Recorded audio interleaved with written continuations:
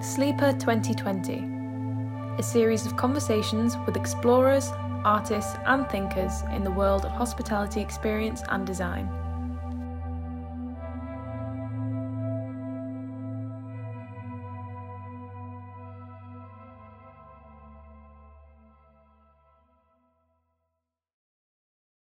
Hello and welcome to the Sleeper 2020 podcast. I'm Guy Dietrich, Editor-at-Large of Sleeper magazine. We are picking up where we left off with our real-life events earlier this year to celebrate our 20th anniversary.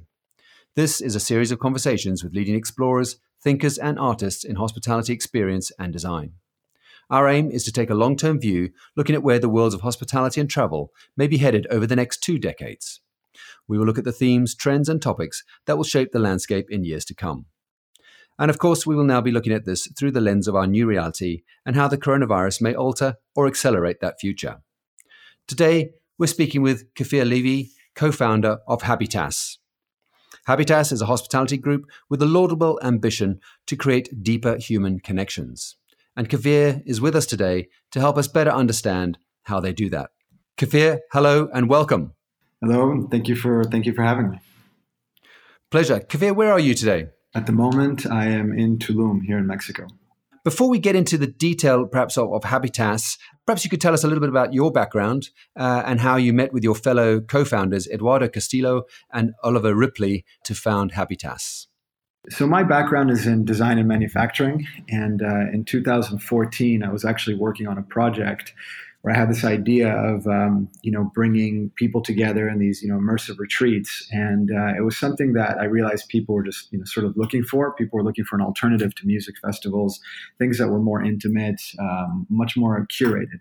And at the time, a lot of people were telling me to connect with, this guy, Eduardo. People from several different social circles from all over the world kept telling me, we love what you're doing.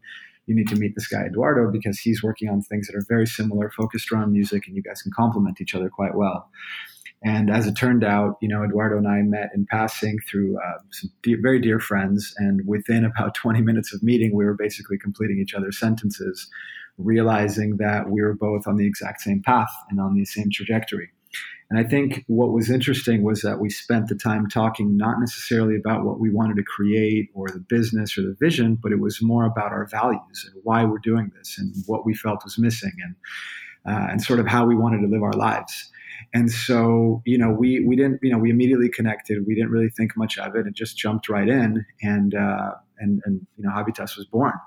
What ended up happening was we started hosting these immersive events around the world where we would basically, design and manufacture all of our infrastructure, take it around the world in containers, pop up and host these 150 to 200 person, 3-day, 5-day, 7-day immersive experiences, which essentially went viral. And that's ultimately how we ended up connecting with Oliver Ripley as well. Yeah, Oliver was a serial entrepreneur, Oliver Ripley. How did you actually, catch up with him then through the event side of things? Tell us that.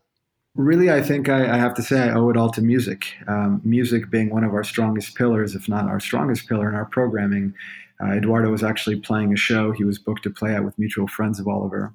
And through music, they connected. And sure enough, Eduardo and I would continue to host these events. And Oliver, sort of kept his eye on us. He was very connected to us. We, started building a beautiful friendship. And after about a year or so of doing what we were doing, he came to us and said, guys, I think there's something really, really special here. He's got his business hat on and he would say, what you guys are doing is very unique. Let's lock ourselves up in a room and work together and see how we can turn this into an actual business.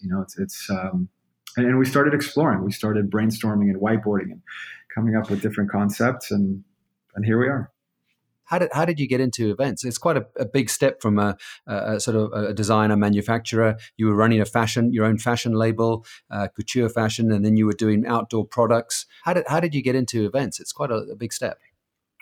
Well, I think what it came down to is I very quickly realized that people weren't necessarily interested in the tangible product. They weren't necessarily interested in buying the material goods. They didn't want the product itself. They wanted the experience that came around it. And so I also realized that people were very much wanting something different, and it wasn't the tangible. It was the stories. It was, everything that came around it. And so putting together the event was sort of the necessary the necessary next step. And that's how we sort of fell into it. Hospitality was a very big part of our events. Our event infrastructure was very much that of a pop-up hotel. I mean, we had full back of house, full accommodations, full F&B, all of our programming lounges. So even though it was an event, it was very much a pop-up hotel. And Eduardo, I understand, has not only a strong music background, but also a hospitality background. He was running the Tribeca Grand in New York, as well as several other restaurants, I think, in Manhattan. That was a key element as well of when you got together? Yeah, I mean, again, Eduardo and I connected through music. He is a brilliant musician and composer, and his background in hospitality was sort of, what helped take this musical component with the event component and sort of, bridging everything together through this hospitality-driven experience. And it all fell into place, again, through all these different elements. Cool. And how would you describe your role in that case? I guess looking at it from a high level, I like when things work. I like when things sort of fall into place, and I look at it almost like from putting a logistics hat on, right? It's like, how do you take all of these moving parts and you sort of just put them all together, and the end goal, should I say, or the objective is to really just not necessarily build the physical, but really just focus on the experience you want to create. And for me, wearing multiple hats and sort of guiding and leading the different teams and driving everything forward has been my biggest passion in all of this. It's just seeing how everything works together. And describe for us, perhaps, one of the more memorable events that you put on, be that a 2-dayer, 7-dayer, the story you had behind it, and how did you create this feeling of immersion amongst and connectedness amongst your guests? I know exactly. I mean, I can narrow it down to an exact hour in 2015. Actually, we had hosted our very first flagship event in Tulum at a friend's hotel here.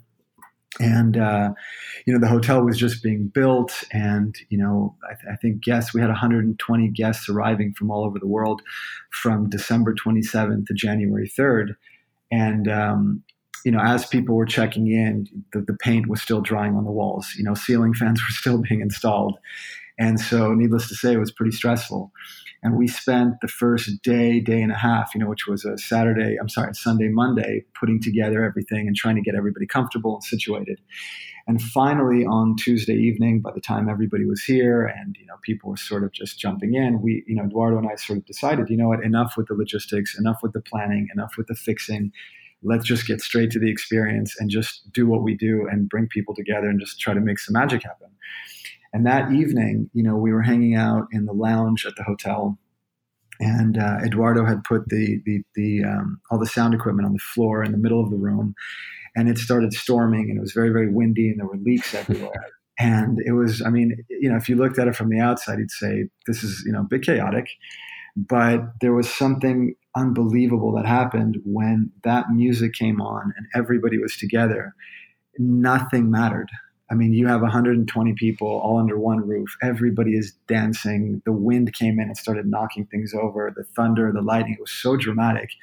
And at one point, and we actually have this moment captured on video, at one point, Eduardo looks at me and he's like, what the hell is going on right now? This energy, the way that everybody is just so hyper present, you can feel that people just wanted this. And it was so much more important than whether or not, their air conditioner was working or whether or not, the room was ready. And from that moment forward, the rest of the week was just complete bliss. And it was a very big pivotal moment for Habitas, because it not only validated what we were doing, but we also realized we were sort of stepping into a new realm, because here we are at a hotel, a completely new model of operation, completely new experience. And we are creating something that just has not been done before. And it was phenomenal. And it was that Tuesday night that was a very, very, very pivotal moment for us. Very good, very good. And in 2016 is when you opened the first hotel, or the home, as Habitas like to call their properties. And in that same year, I met you just after the opening, I think it was, at the Design Hotels Annual Arena in Barcelona. And no less than 2 years later, you were celebrating the new concept category award at our Ahead Americas Awards in Miami. Describe the Tulum property for us and how it started out and perhaps how it's developed to where it is today.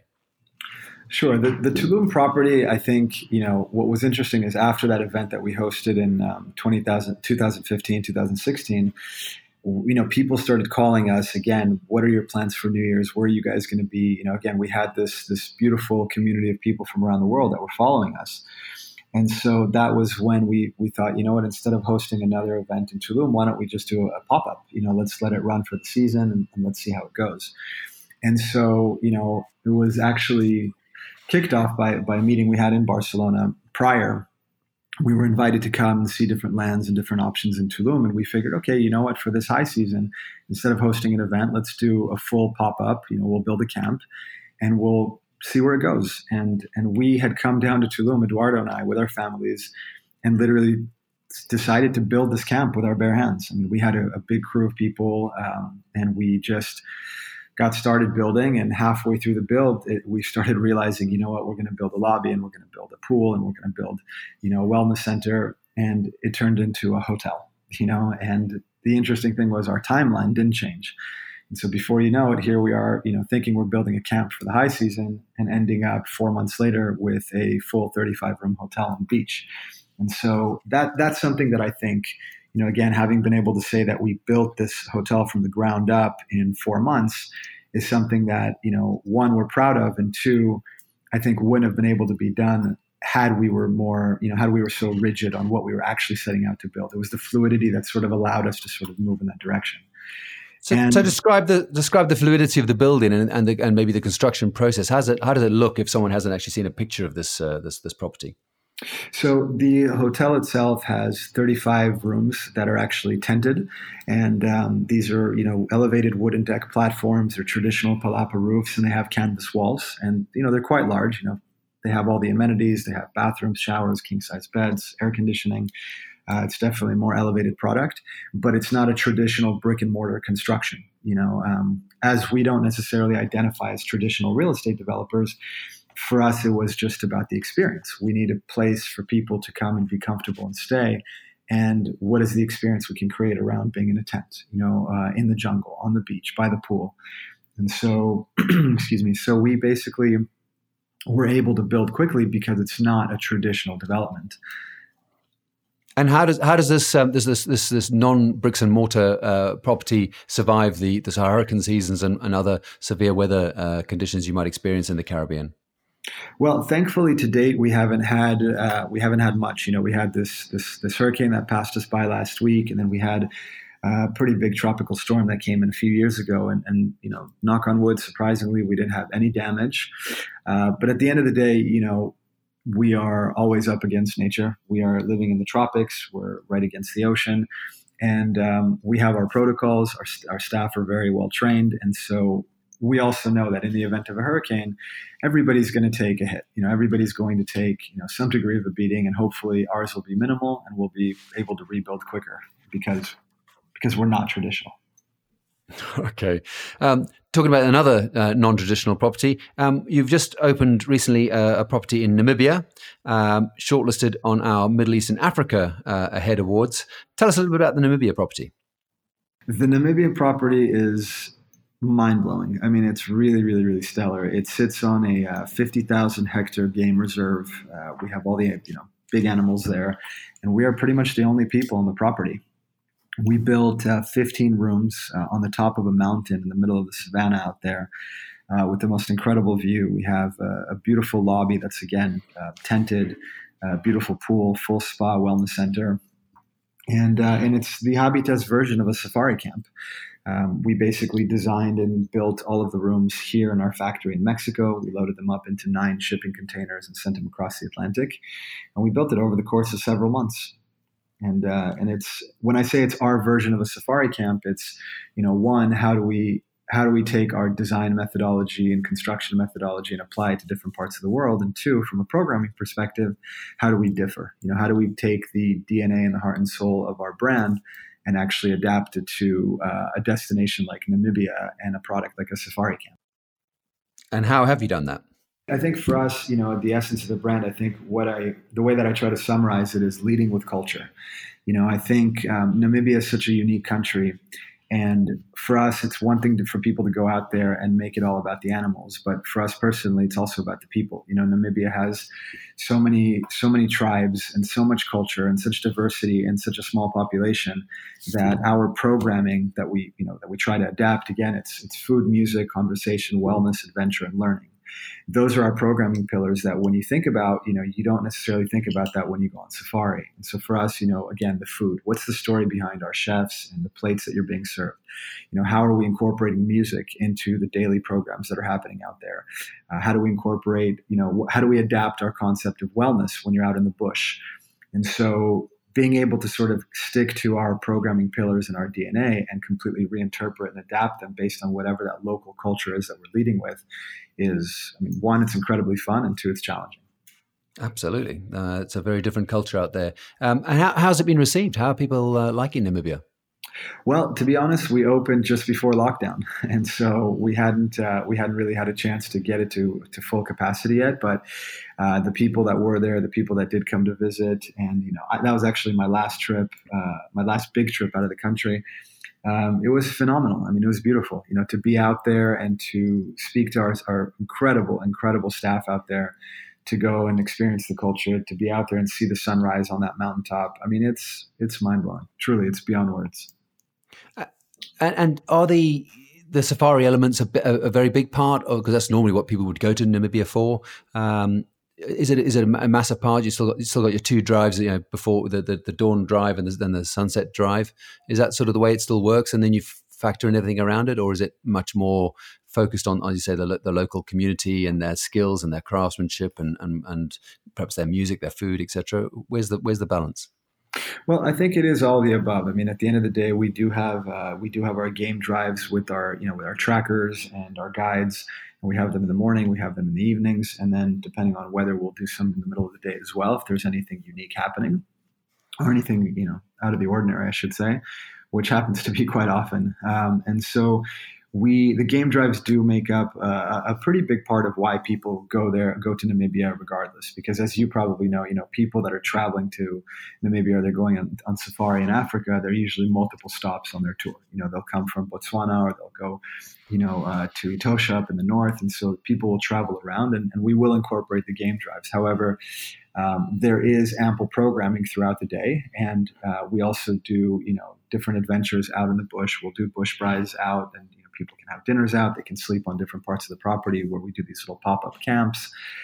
We have our bush guides that actually go out and they show you how to essentially use the fields almost as a pharmacy, how to sort of understand the properties of the plants and what every individual thing out there really means. And it's really fascinating. And to me, it's actually beyond the animals, to go out there and spend time with the bush people and actually see what they're doing and how they see the landscape is incredibly fascinating. Yeah, leading with culture, as you said. Well, you mentioned there the coronavirus, of course, it's affecting everybody across the world. And you also mentioned that was your last long flight was to Namibia. From Tulum, or were you up in the States, or where were you flying back to from Namibia? I was in Namibia and I flew back to Tulum via Cancun. So this was at the end of February, and I had gotten back just as people were, I think I got back a week before lockdown. And I was out there basically just, again, gearing up for a few little finishing touches, some updates, some things that we wanted to add to the camp. And then as soon as I landed, I had some friends that had a trip planned to go out there the following week. And they actually shut down. South Africa and Namibia were among the first to shut down completely, total lockdown. And when was your most recent flight then? My most recent flight was last week. I flew to Todos Santos, to Baja California. And ironically enough, as soon as I landed, I got a notification of the hurricane coming into Tulum and had to fly back the next morning. Oh boy! And that's another one of your potential future properties, isn't it? On the Baja California Pacific coast of Mexico. Yeah, Baja California is incredibly special. It's virgin. It's untouched. It's where I spent a large part of my life in Mexico before I moved to Tulum, and would be traveling there all the time. And so, for us to be able to bring what we're doing to Baja California it's a dream, personally. Let's move on to the other elements of this podcast series, where we've asked you a little bit about what happened pre-corona, but also what do you see how do you see the future of travel over the next 2 decades? A new paradigm for hospitality. What would be the main global shifts in travel, do you think, in the next 20 years? Well, I mean, I feel like as travel becomes more accessible, and I think that as things start to sort of wind down and, dare I say, go back to some form of normalcy, I feel like, travel is becoming more accessible to many people. And I feel like this more of like a decentralized workspace is going to be more of the norm. And one, I feel, what I would like to see happen is people are going to have more of a conscious or purpose-driven travel. People are going to want a little bit more out of their vacation, or their, non-business related travel.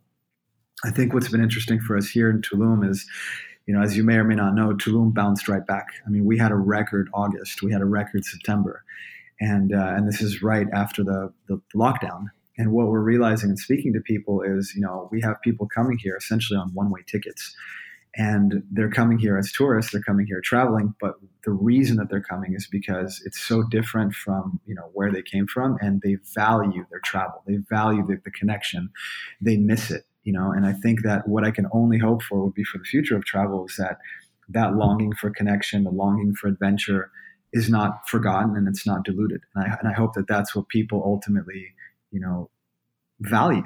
I would like to think that as time goes by, that is a priority that people are going to put on their travel. With regard to now to design, how do you see the general hospitality design changes that might be happening over the next 20 years? Perhaps a standard hotel. I know this is not what you guys are about, but just thinking of it as a normal traveler, how do you think the hotels will look in the next 20 years? The non-Habitas hotel. Again, I feel, I think that what's going to be happening is, and the trend that we're seeing in the space specifically, is that hotels are, they're now looking for two things. One is every hotel wants to be associated with what they call a community, and they want to be able to attach their hotel experience or they want to attach their hotel brand to, what a guest would identify as an experience. From what we've seen, oftentimes community is replaced with mailing list and experience is replaced with entertainment. But what's interesting is that people are much more focused on, how do we really, really incorporate experience into our design, into our program, into the check-in process, into the dining experience. And I'm curious to see how that's going to evolve and how people are going to interpret that and really try to lead from that place. And I do consider that also to be the norm for, I guess, as you put it, more normal non-Habitas properties, because why not? I do feel like people, as we get older, as we travel more, as, the next generation comes up, and they're going to be the busy travelers that we once were.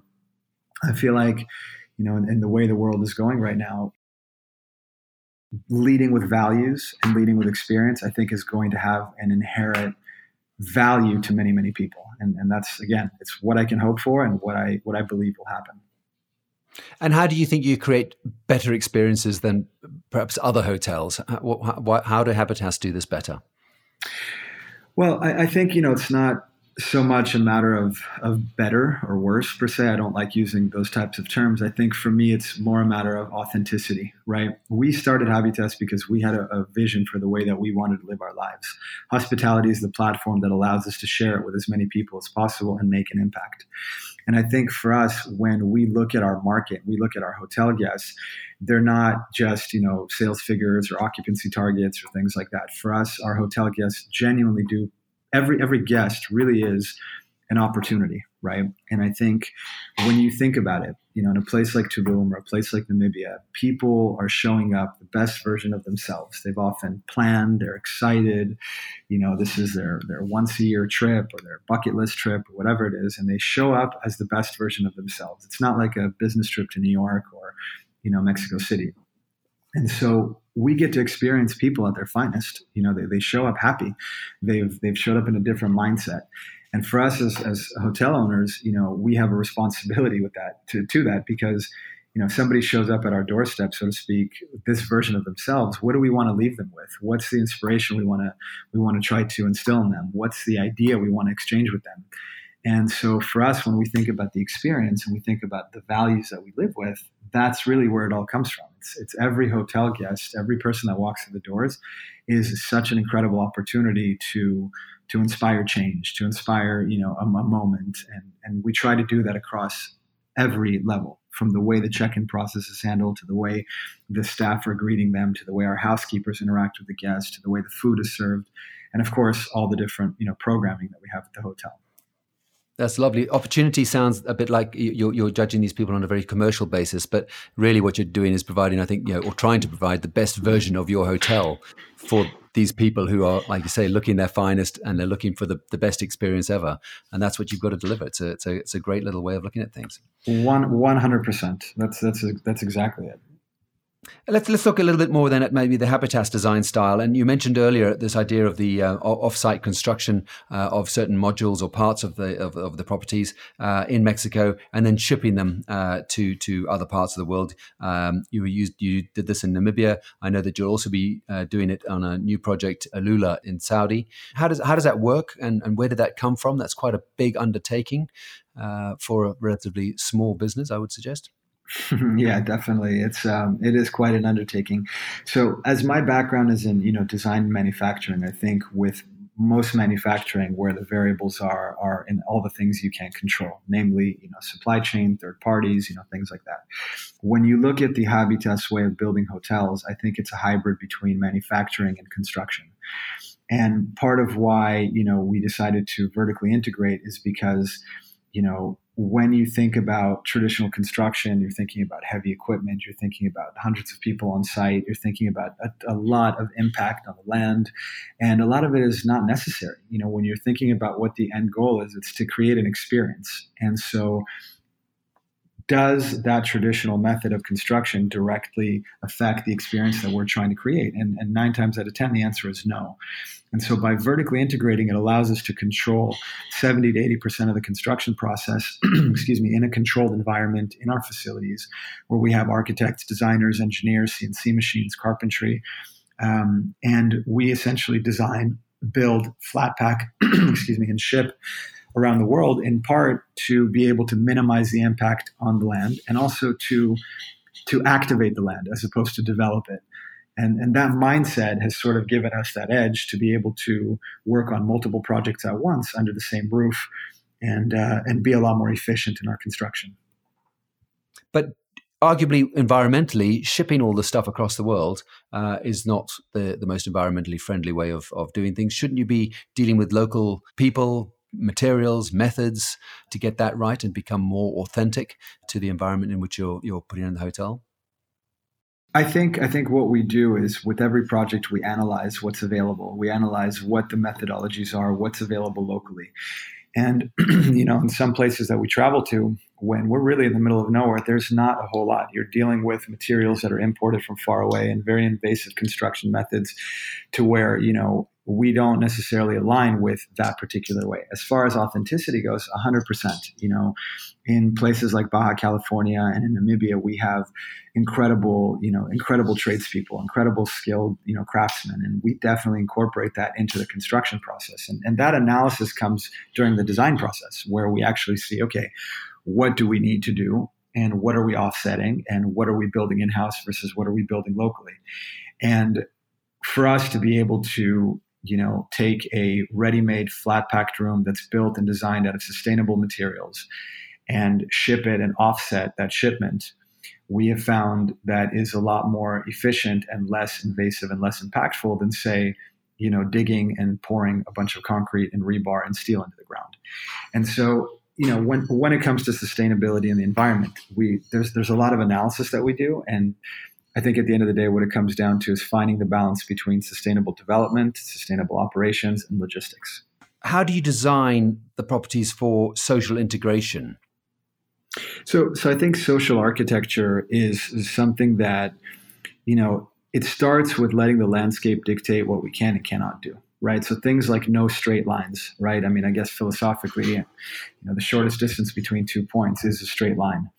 And I think when you break that down, you think, okay, if I'm standing at point A, it's not just about getting to point B, but it's about what happens in that process from going from one place to another. And so when we design our properties and we master plan, we think about how do we create this, these beautiful pathways and these, sort of organic ways of moving from one place to another. And all of these roads tend to lead to one place. They tend to lead to one centralized gathering space that, even though it might be, say, made up of multiple restaurants, they would be sort of in what we would call like a town square kind of an activation, right?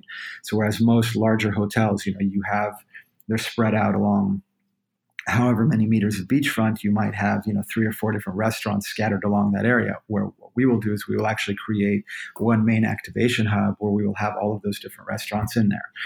And again, it's about social architecture for us isn't just about the communal tables, but really that all paths lead to one place. It's this meeting point, this convergence point where all the programming takes place. You see people moving around, and you never really feel that, that alone that you were talking about earlier. Beyond the communal dining table, other things that are evident in your social architecture? Programming, our wellness, our music, a lot of our content. We try to do a lot of these, communal programming elements that take place every day. Whereas, one person might go and check into a hotel, and if they want to go get a wellness element, they book a treatment or they do whatever it is in the spa on their own. With us, we have communal wellness programs that happen on the beach. We have, these beautiful sound journeys that we do on the rooftop of our building here in Tulum.